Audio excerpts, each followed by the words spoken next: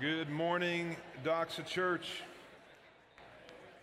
Guys, it is great to be together, great to see everyone. You guys could go ahead and grab a seat. If we haven't had a chance to meet yet, my name is Rob, one of the pastors here. You guys, honored to have you part of our family gathering today. I hope if you are new, kind of checking out Doxa, Intro to Doxa is just one of those places that we recognize it's hard to find a church.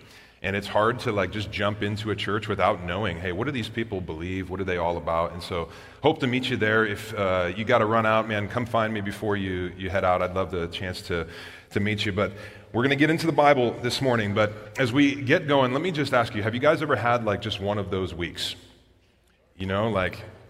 This is one of those weeks for me. One of those weeks where you start off, you wake up Monday morning and kind of you had the window open because it's cool, the birds are chirping, you're like, this is going to be amazing, right? And then you roll out of bed and the first experience you have is the intense pain from stepping on your son's micro machine, right?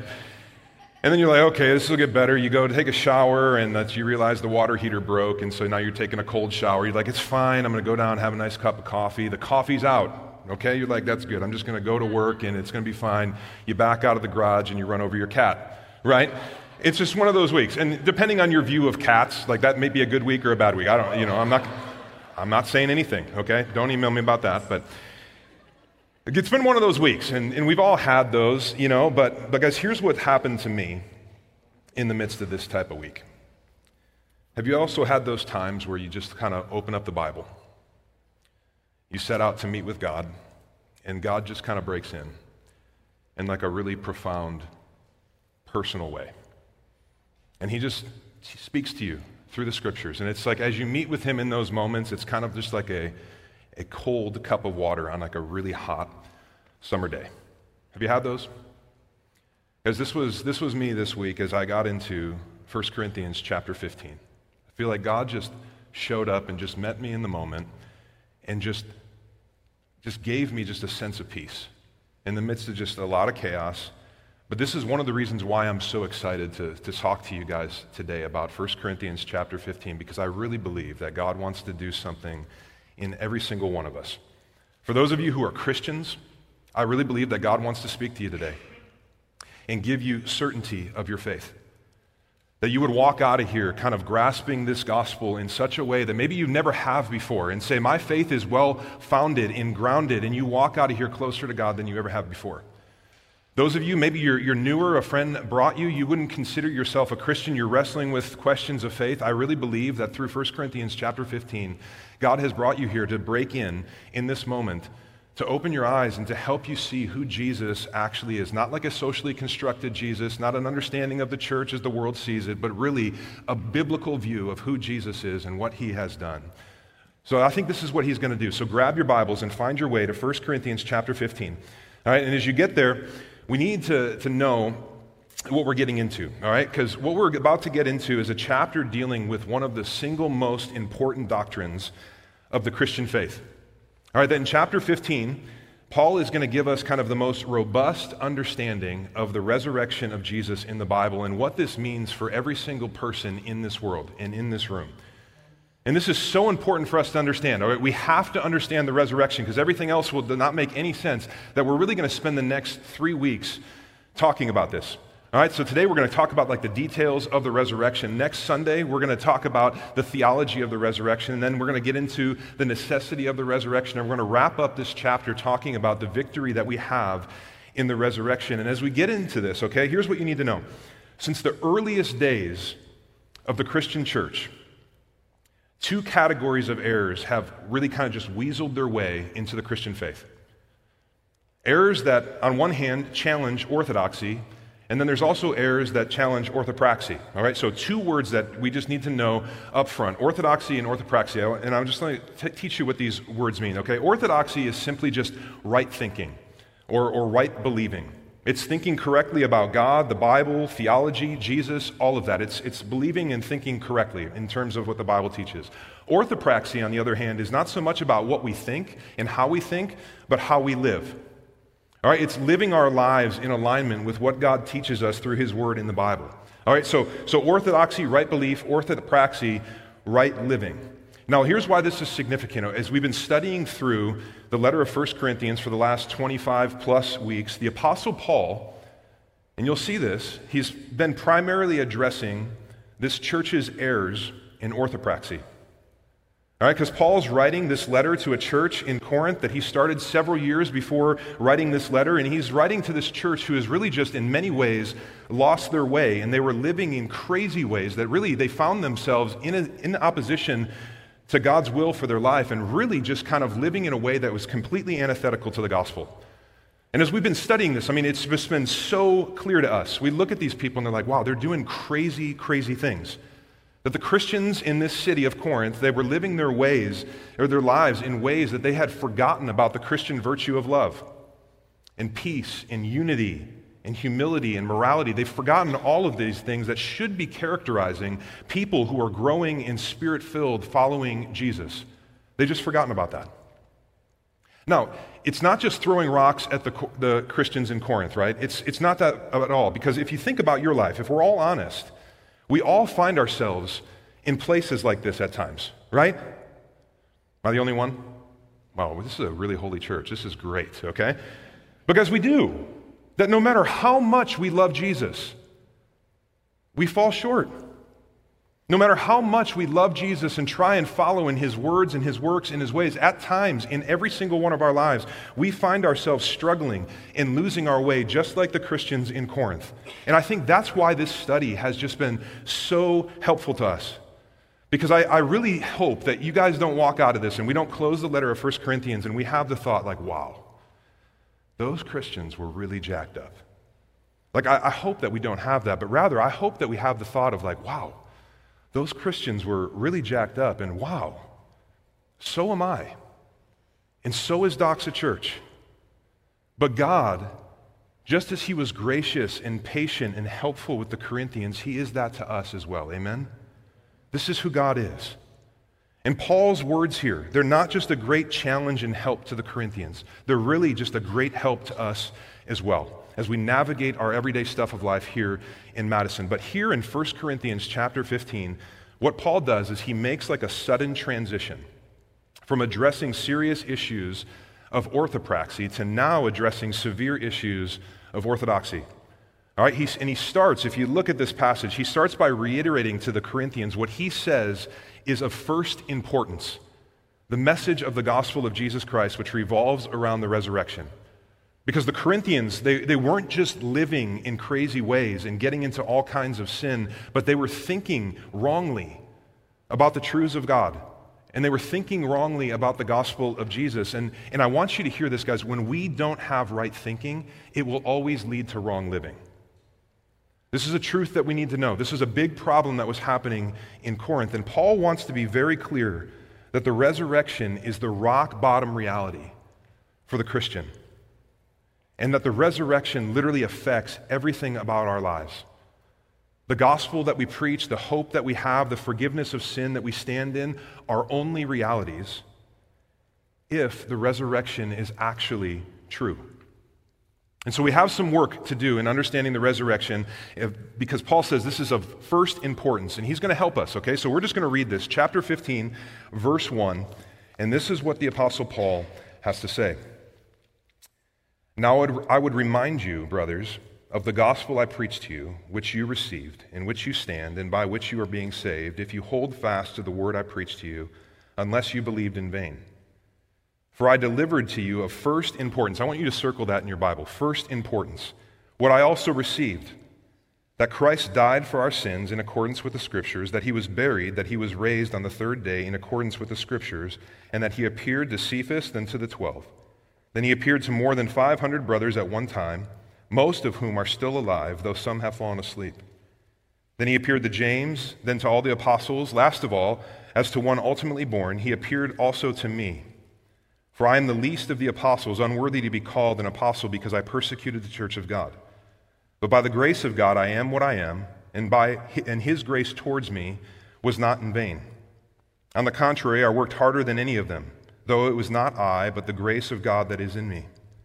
Whether then it was I or they, so we preach, and so you believed.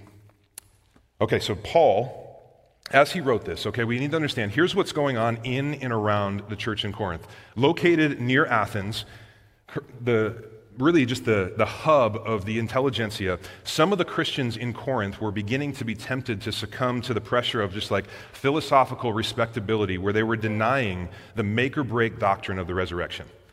And this was happening. As Paul saw this, he realized that the very heart of orthodoxy was at stake. Because, guys, we just need to understand this, all right? If you're new to Christianity, you're figuring it out, and even if you are a Christian, we actually have to understand the gospel message is validated or deemed nonsense, depending on how we understand the reality of the resurrection. It's a really big deal, and this is why Paul is addressing this here. And what he basically says, all right, the Rob Warren version of chapter 15 is this, is that Jesus' miraculous bodily resurrection from the dead is not up for grabs. Paul says it never has been and it never will be.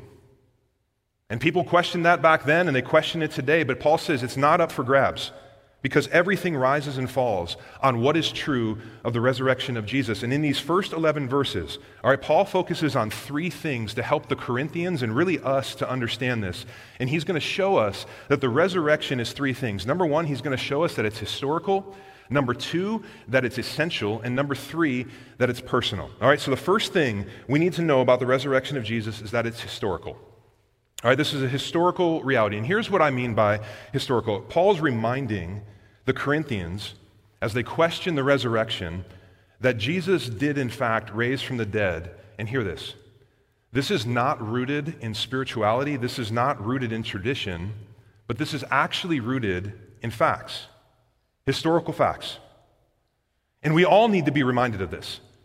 All right, Doxa, this is a book. We talk about this all the time. This is a book that God wrote. This is not just a spiritual book or a helpful book, but this is a book breathed out by God. And this is actually a historical book. Not just helpful, not just spiritual, but it's historical. Now, let me just recognize, I know that even as I say that, there's probably people in a room this size that maybe you would kind of like push against that and have a hard time with that statement. So before we even dive into what Paul is saying here, I want to like step out of this and not just look at what the Bible says, but I want to look at what people outside of the Bible share about this, okay? Because many people will say, well, I don't know if I believe that the Bible is actually historical and factual, so why would I listen to Paul as authoritative, and why would I base my life on the truths that he claims to share here? And if you are thinking that, let me just validate you and say that is a fair question. That is an absolutely critical question. And that's a question that you need to wrestle with, and we all need to wrestle with it, because it's not a question that we're afraid of, because this is actually a question that God has answers to. Creation has answers to. The Bible has answers to.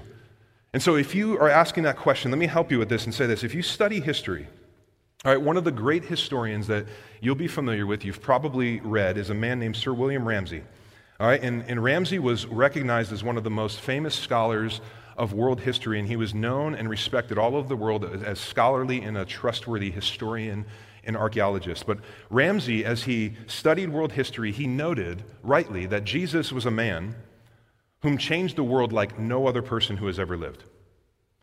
And also, as he looked at this and he was intrigued that the Bible, as though just spread all over the world, the most printed book in the world, he was just questioning the historical facts and the claims that the Bible made.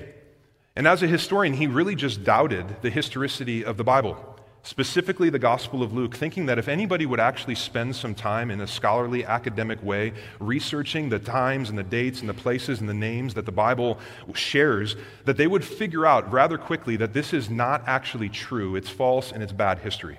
And so Ramsay, what he did is he decided to give many years to study this and look at the historical accuracy of the gospel account, which chronicles the birth, the life, the death, and the resurrection of Jesus, all of what Paul is talking about here in 1 Corinthians chapter 15. And this is what he discovered. After all of his research, he came to the conclusion saying this, and I quote, "Luke's history and his gospel is unsurpassed in regard to its trustworthiness. He used names of actual people and officials, very specific details, and people as he searched it out. And it's emphatically true and a reliable history." And so we get to this point that his conclusion, after doing all of this archaeological work, all of this historical work, he comes to the conclusion that the Bible account of Jesus' birth, life, death, and resurrection are actual history. It's facts. And what Paul shares in this chapter is really actually the same thing that Luke shares in his two-part series of the Gospel of Luke and the book of Acts. And so as we're reading this, guys, I just want you to understand, this is not just folklore. This is not myth. This is a historical book. We're reading actual history, and Paul has no hesitation in answering the Corinthians' doubts about the resurrection by means of historical evidence. And if you look back to verse 3 through 7, we can learn of some of these pieces of evidence to help us think rightly. Orthodoxy. Help us think rightly of the resurrection, which I think is going to be helpful for every single one of us in terms of solidifying our faith. But look at verse 3. Paul says, "For I delivered to you as of first importance what I also received, that Christ died for our sins in accordance with the Scriptures, that he was buried, that he was raised on the third day in accordance with the Scriptures, and that he appeared to Cephas, then to the 12, then he appeared to more than 500 brothers at one time, most of whom are still alive, although some have fallen asleep. Then he appeared to James, then to all of the apostles." All right, so what he does here is he gives us 5 historical realities that give historical credence to the resurrection of Jesus. And I want to go through these really quickly, okay? And you can talk about these later, but the first thing is the burial of Jesus. All right, verse 4, Paul says he was buried. Now, this is pretty straightforward, but so important to note. All right, because no one really, unless radical kind of scholars, quote unquote, will deny that Jesus Christ actually lived and walked on this earth. We know that historically there was a man named Jesus that actually lived, who was actually killed and was actually buried. Christians and non-Christians alike, we believe this. You don't have to have faith to understand that. But Jesus, if you know the account, was buried in a tomb of a man named Joseph of Arimathea. And this tomb was guarded by Roman guards. And his tomb was known and it was locatable at that time. And so people could check in. This is how we know that Jesus was actually buried.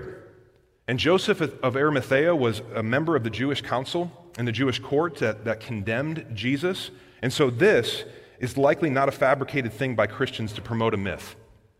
Right? It would have made no sense. And so what this is pointing to is that the burial of Jesus actually happened. Historical fact, pretty basic, okay?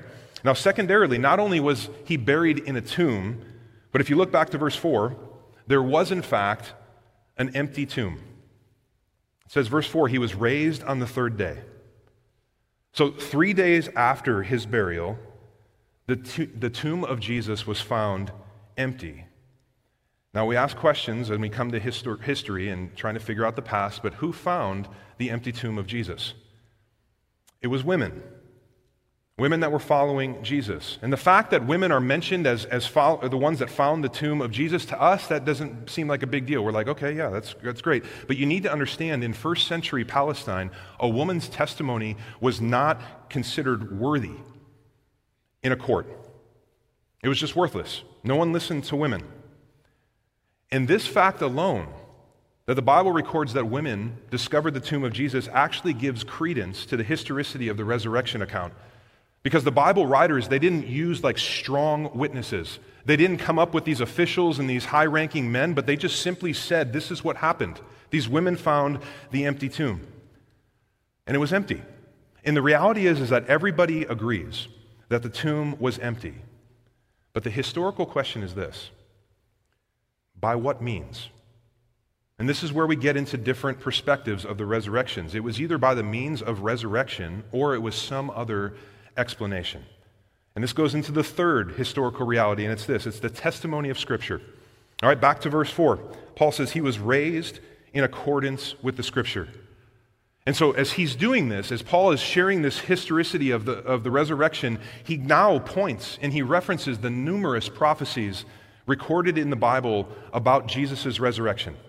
All right, so for example, if you're familiar with the book of Isaiah, in Isaiah chapter 53, roughly 700 years before the birth of Jesus, the prophet Isaiah promised that Jesus would be born into a humble circumstance. He would live a simple life. He would die a brutal death, and then he would raise back to life to take away the sin of the world. Isaiah chapter 53. And this all happened just as Isaiah said. And even more, Jesus predicted his own resurrection on numerous occasions. throughout history records that Jesus plainly promised that he would die and then 3 days later he would raise. And guys, we could spend a whole sermon series looking at these prophecies, but here's the point. Paul simply just says, Scripture and prophecy were fulfilled by the resurrection. And he repeats this phrase, if you look, according to the Scriptures, he repeats this twice to emphasize, hey, this is not actually a new thing, but this is a historically foretold thing that Jesus accomplished in an actual historical event. Now, the fourth historical reality. We need to consider what he talks about in verses 5 through 8 about these post-resurrection appearances that Jesus had. That we see that Jesus appeared to a bunch of people after his death and his burial. And if you just think about like the court of law, right? That throughout history, the testimony of responsible and honest eyewitnesses is considered to be the most reliable forms of evidence in a court. This is still true today. This wasn't just an antiquity thing. It's still emphatically true today. And Paul here, he points to all these eyewitnesses as really just a historical evidence of the resurrection. All right, in verses 5 through 8, Jesus appears to all of the early church leaders after he was buried. And if you just stop, and if we just said Jesus appeared to all these early church leaders, if that was all he appeared to, then it would be really easy to understand why a lot of people would doubt the legitimacy of these sightings, because they were just groupthink and they were all just trying to promote like a myth or a lie or anything like that. But Paul appeals to a crowd of more than 500 people. And he qualifies that this isn't just a crowd of 500 people that you'll never be able to find. He says most of which are still alive. He says some have died, but you can go and you can talk to these people and they will either validate or dismiss this claim. So just consider that, guys. 500 people who didn't have a category for seeing a dead person raised back to life. They had all claimed to see Jesus. Doc said, this is a historical reality that we just have to do something with. If you deny this, you just have to answer what happened here. And then finally, the fifth historical reality of the resurrection is that the apostles' reaction to the resurrection. Look at verse 7. He appeared, it says, to all of the apostles. Now, think about what happened after the death of Jesus. And now I want you to think about the spread of Christianity after Jesus was killed and then resurrected. Guys, the stark reality is that Jesus' resurrection, that before this, the disciples were cowards and were full of fear. If you remember back to the crucifixion scene, Jesus is dying and being crucified, and after his death, the disciples just ran away. They hid in fear. They didn't want to be arrested and killed like Jesus because they were following him. They wouldn't tell people about Jesus. They were just in hiding. Every single one of them was afraid.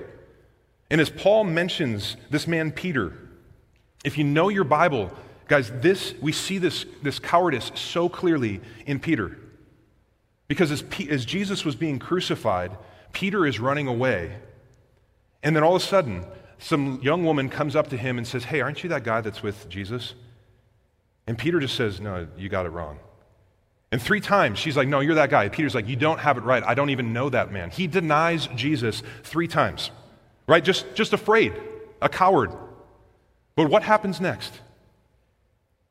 Jesus is killed, he's buried, comes back to life, and he presents himself to the disciples and 500 people, and this changes everything. That all of a sudden, after seeing Jesus alive, after the resurrection, the disciples don't fear death anymore. And like Peter, they get bold. They start preaching.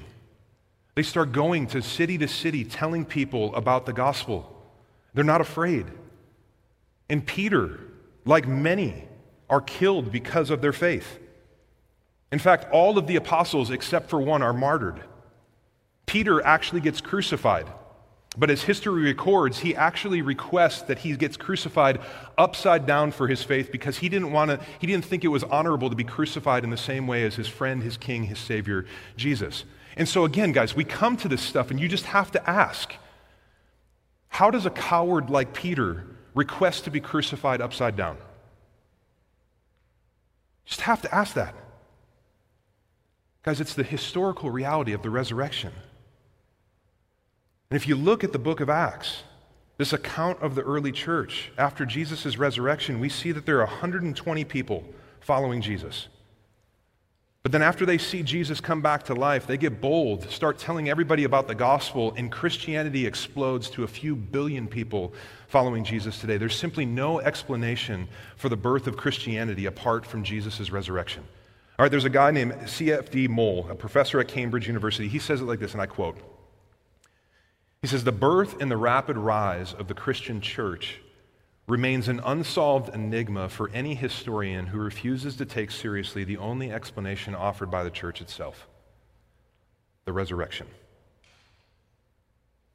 So with these historical facts that Paul just lays out in front of us, guys, here's where this all puts us, every single one of us right now. These 5 realities just have to be explained. We have to explain this. And an actual historical resurrection makes the most sense of the historical facts that we have before us. And if you are in a place that you're tempted to reject this, because I want you to know, you're welcome at Doxa, right? We love asking questions. We're all in different aspects of our walk of faith and trying to figure things out. But if you are in that place where you would just reject everything that I just said, what that means is that you are now tasked with coming up for a more compelling alternative explanation. So just listen to this. The resurrection is a historical event that has changed everything. This is the only reasonable explanation. But Paul, he doesn't just stop with the historical facts, all right? Because we can acknowledge the historicity of the resurrection without really just grabbing hold of the point of the resurrection. And this is the second thing that he talks about, that the resurrection is actually essential. Look back to verse 1. He says, "Now I would remind you, brothers, of the gospel I preached to you, which you received, in which you stand, and by which you are being saved, if you hold fast to the word I preached to you, unless you believed in vain. For I delivered to you as of first importance what I also received, that Christ died for our sins in accordance with the Scriptures, that he was buried, that he was raised on the third day in accordance with the Scriptures." All right, what Paul does here, as he mentions this idea of the gospel, he really just lays out the essentials of the gospel. And the gospel literally means the good news. It's the good news of Jesus' birth, his life, his death, and his resurrection. And what Paul here does is regarded by scholars as the seds doctrine, or really just the seat of doctrine as it comes to the gospel. And Paul just really just defines for the Corinthians and us what the gospel is. In clear, simple terms, Paul answers the question that maybe some of you are asking as you sit here today is, what is the gospel? What is it? How would you define that? And so maybe you've heard that word before, but you're somewhat unclear as to what it is. I want to clear this up for you today because Paul says this is of first importance. And so when we talk about the gospel, let me just explain it like this. Guys, if you just look around our world today, perhaps never in our lifetime have we seen our world and the people around us more concerned with the suffering of people. Whether it's in terms of racial suffering or gender suffering or viral suffering or financial suffering or so many other different ways that people can suffer today. We live in a day and a time where it's almost vogue to have compassion for others and a sense of grief for this suffering. And that's all well and good, and it's right, and God sees this, and he feels the same thing for the people that he created. But I just want you to hear this. If we are in a position where we're caring about the suffering of people, the most important suffering that we must concern ourselves with is not the immediate front and center suffering, but hear this. It's the eternal suffering of people. The eternal suffering that those who would die apart from faith in Jesus will have.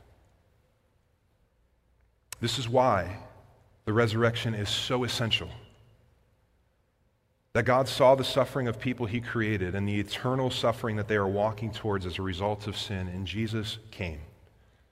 And Paul says in verses 3 and 4 that Jesus came to suffer, to die, and to raise so that eternal suffering doesn't have to be our end. That some of you need to know today, as you're sitting here, some of you need to know that the biggest problem in every single one of our lives is not relational, it's not marital, it's not racial, it's not political, it's not financial, it's not occupational. It's none of that, but it's sin.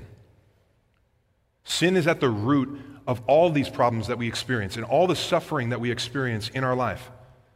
And we talk about sin all the time because if there's no bad news, there can't be any really good news. There can't be any gospel news. The bad news is that the whole world, every single one of us, no matter how godly you think you are and how philanthropic you are and how generous you are, all of us are radically impacted by sin. That we all sin in word, thought, and deed. And sin is simply just missing the mark. It's living in a way, it's doing things that's in opposition to who God is and what God has said. And all of us are just radically infected by sin. And the nature of sin is it separates us from God. So many people in this world, you feel like something is missing in your life. And we look, I've been there, guys. I spent many years of my life doing this, and you look to fill that with other things. And you get to the end and you're like, well, that didn't do it. You go on to something else. It's because we feel this gap, we feel this chasm, and we know something's off, but we just don't know what it is. Guys, it's that sin has separated us from God, and on our own, here is where we live, apart from God.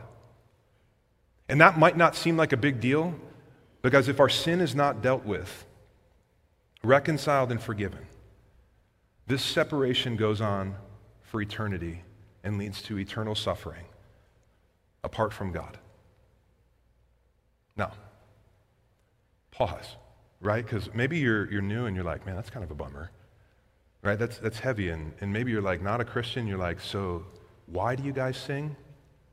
Like I saw people with their hands up and people bouncing their hips, and this is church. I don't know if you're supposed to do that, but you guys seem excited, right?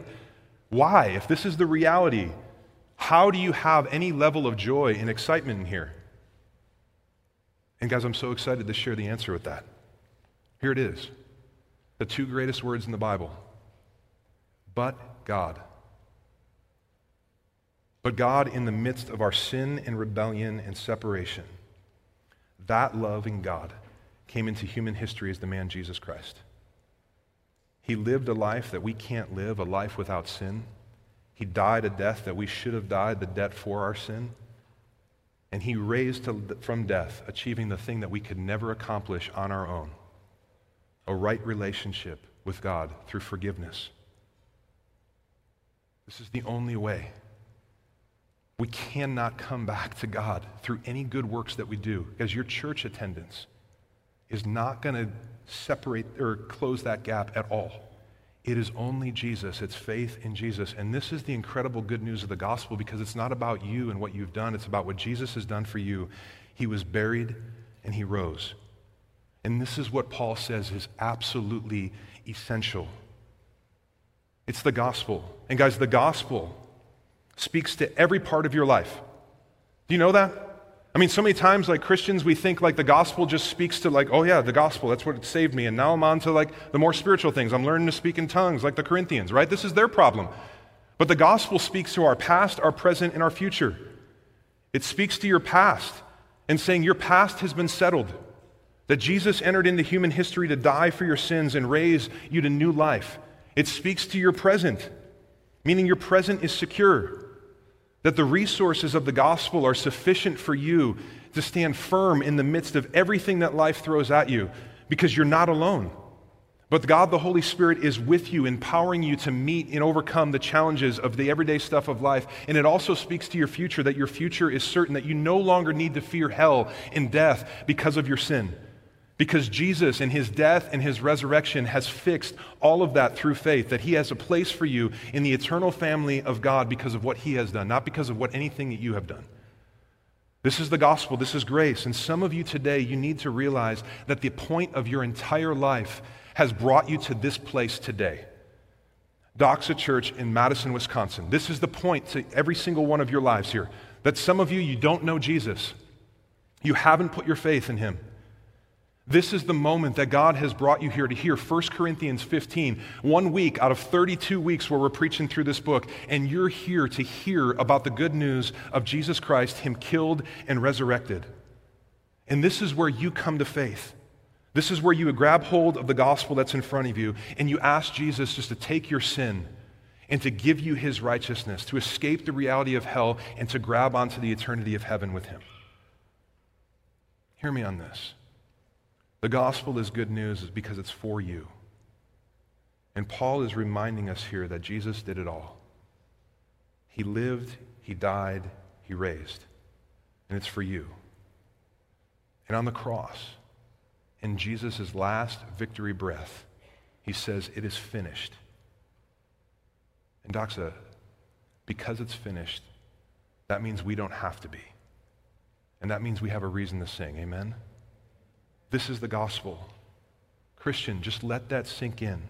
This isn't just the message that saved you, but it's the essential message that sustains you and keeps you rooted in Christ as you walk through life.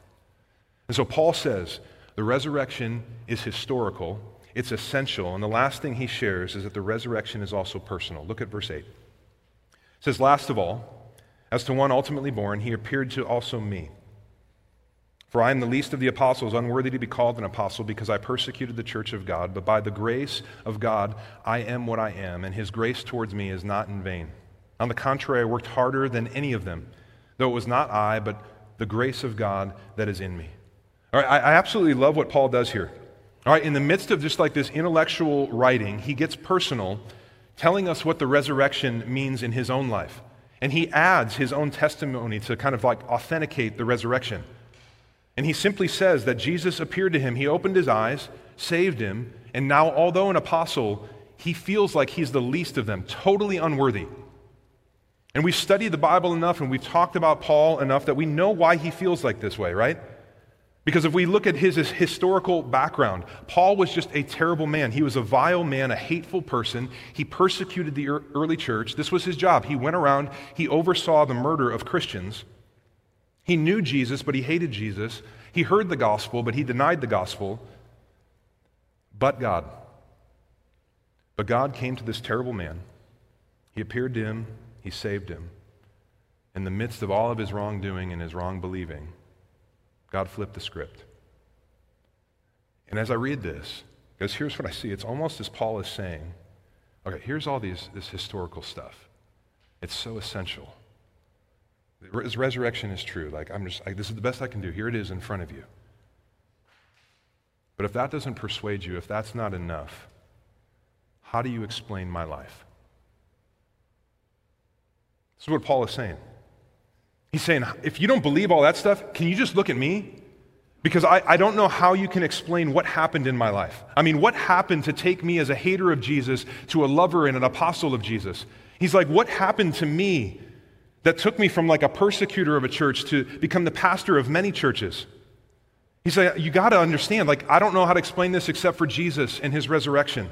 Guys, the reality is that there's no reasonable explanation that can be found for Paul's conversion to Christ other than the resurrection of Jesus actually happened.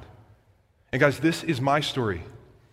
No one has known me before becoming a Christian, and I'm grateful for that. You get weird snapshot stories every once in a while, but guys, I have no reasonable explanation of why my life radically changed, except for Jesus. And we are surrounded with people in this room with stories like Paul, unfit for the kingdom of God because of our sin. Broken, messed up, vile people. But God broke in through the gospel of the resurrected Jesus and did something profound. That the resurrection is good news with powerful transformative effects. And so maybe you came here with a friend, but you haven't come to faith in Jesus yet. If that's you, let me just give you this encouragement. I'll just take off the pastor hat. I'll put on just a friend hat, a guy hat. And just say this. Ask your friend what happened. Ask them how they encountered the risen Jesus. And as you just sit and listen to their story, see the power of the resurrection. And understand that this is not something for you just to examine, but for something for you to experience. That Jesus wants to do that in your life. The gospel is historical. It makes the most sense of the facts. The gospel is essential. It's the very heart of Christianity and the point of all of our lives. The gospel is personal. That's news that must be reckoned with and experienced at a heart level. And when you surrender your heart to the love and the grace of Jesus, an eruption of joy takes place because we realize that we are his and he is ours. And there's great assurance and there's security in this. And so I'll end with saying this. I don't know exactly where everybody is at in this room today and what's going on in all of your lives. But I do know this. If you don't know Jesus, you need Jesus. Just like every single one of us. The most important thing, more important than anything, more important than everything, is that you know Jesus. This is why Doxa Church exists. So that you would get a shot. That someone would be bold enough and loving enough just to tell you about the situation that you find yourself in because of sin and then give you the answer to that and just say, Jesus. And Jesus doesn't just love all the Christians in this room and all the Christians gathered around the churches in Madison and all over the world. He doesn't just love large numbers of Christians. He loves you. And someone in here needs to know that. He loves you. God loves you. And he's got a plan for you to seek you, to serve you, and to save you, not because you're great, but because he's great. And this is what 1 Corinthians 15 is all about. And so I'm going to pray. I'm going to give you guys a chance to come to Jesus. So pray with me.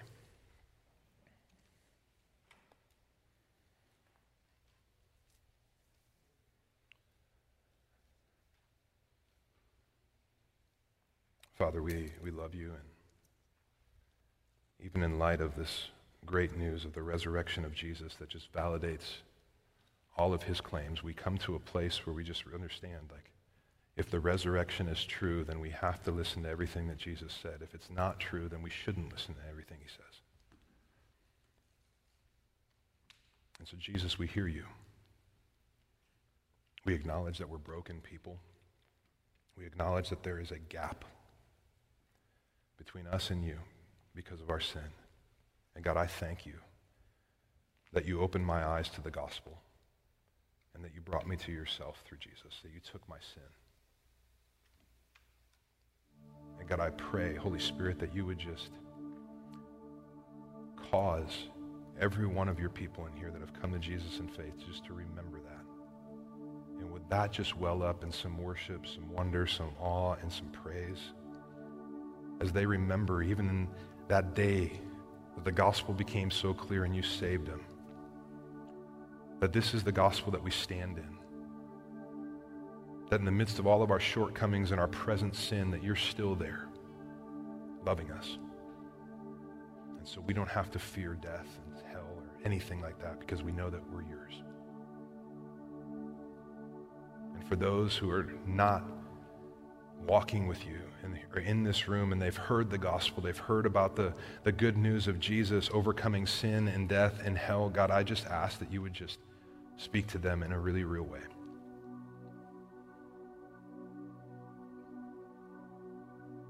And that you would cause them to just take a step towards you in faith, knowing that you'll run the rest of the way. So we thank you for the gospel. Jesus, we love you.